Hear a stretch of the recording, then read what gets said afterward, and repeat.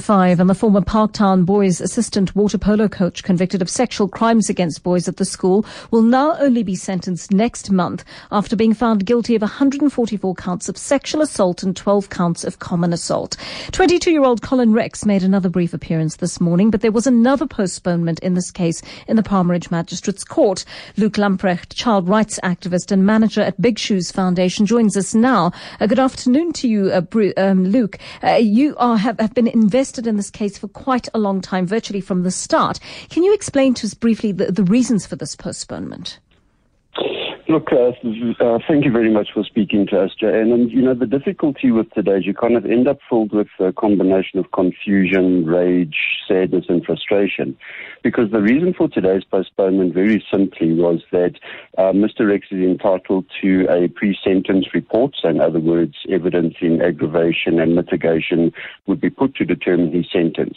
That responsibility was charged to the Department of Social Development's probation officers, who simply did not submit the report on time.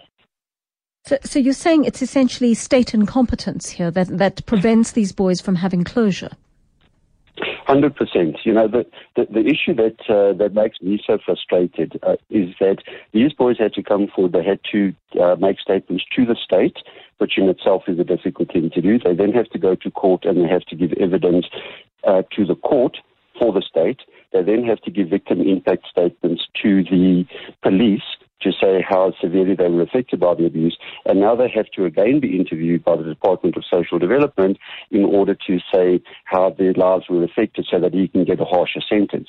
So, it's like we often talk about secondary abuse of victims by the system, but this is going into sort of, kind of tertiary abuse of these young men.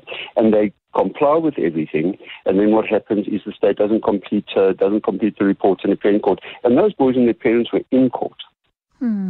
That's such a worrying thing indeed. How does social development essentially justify this sort of system? Well, first of all, they said that it's too much work for one probation officer to do. So they need a team, and that's fair enough because it's there's obviously a lot of victims, and then they have to sit and compile it, and then obviously everyone has to come and give evidence.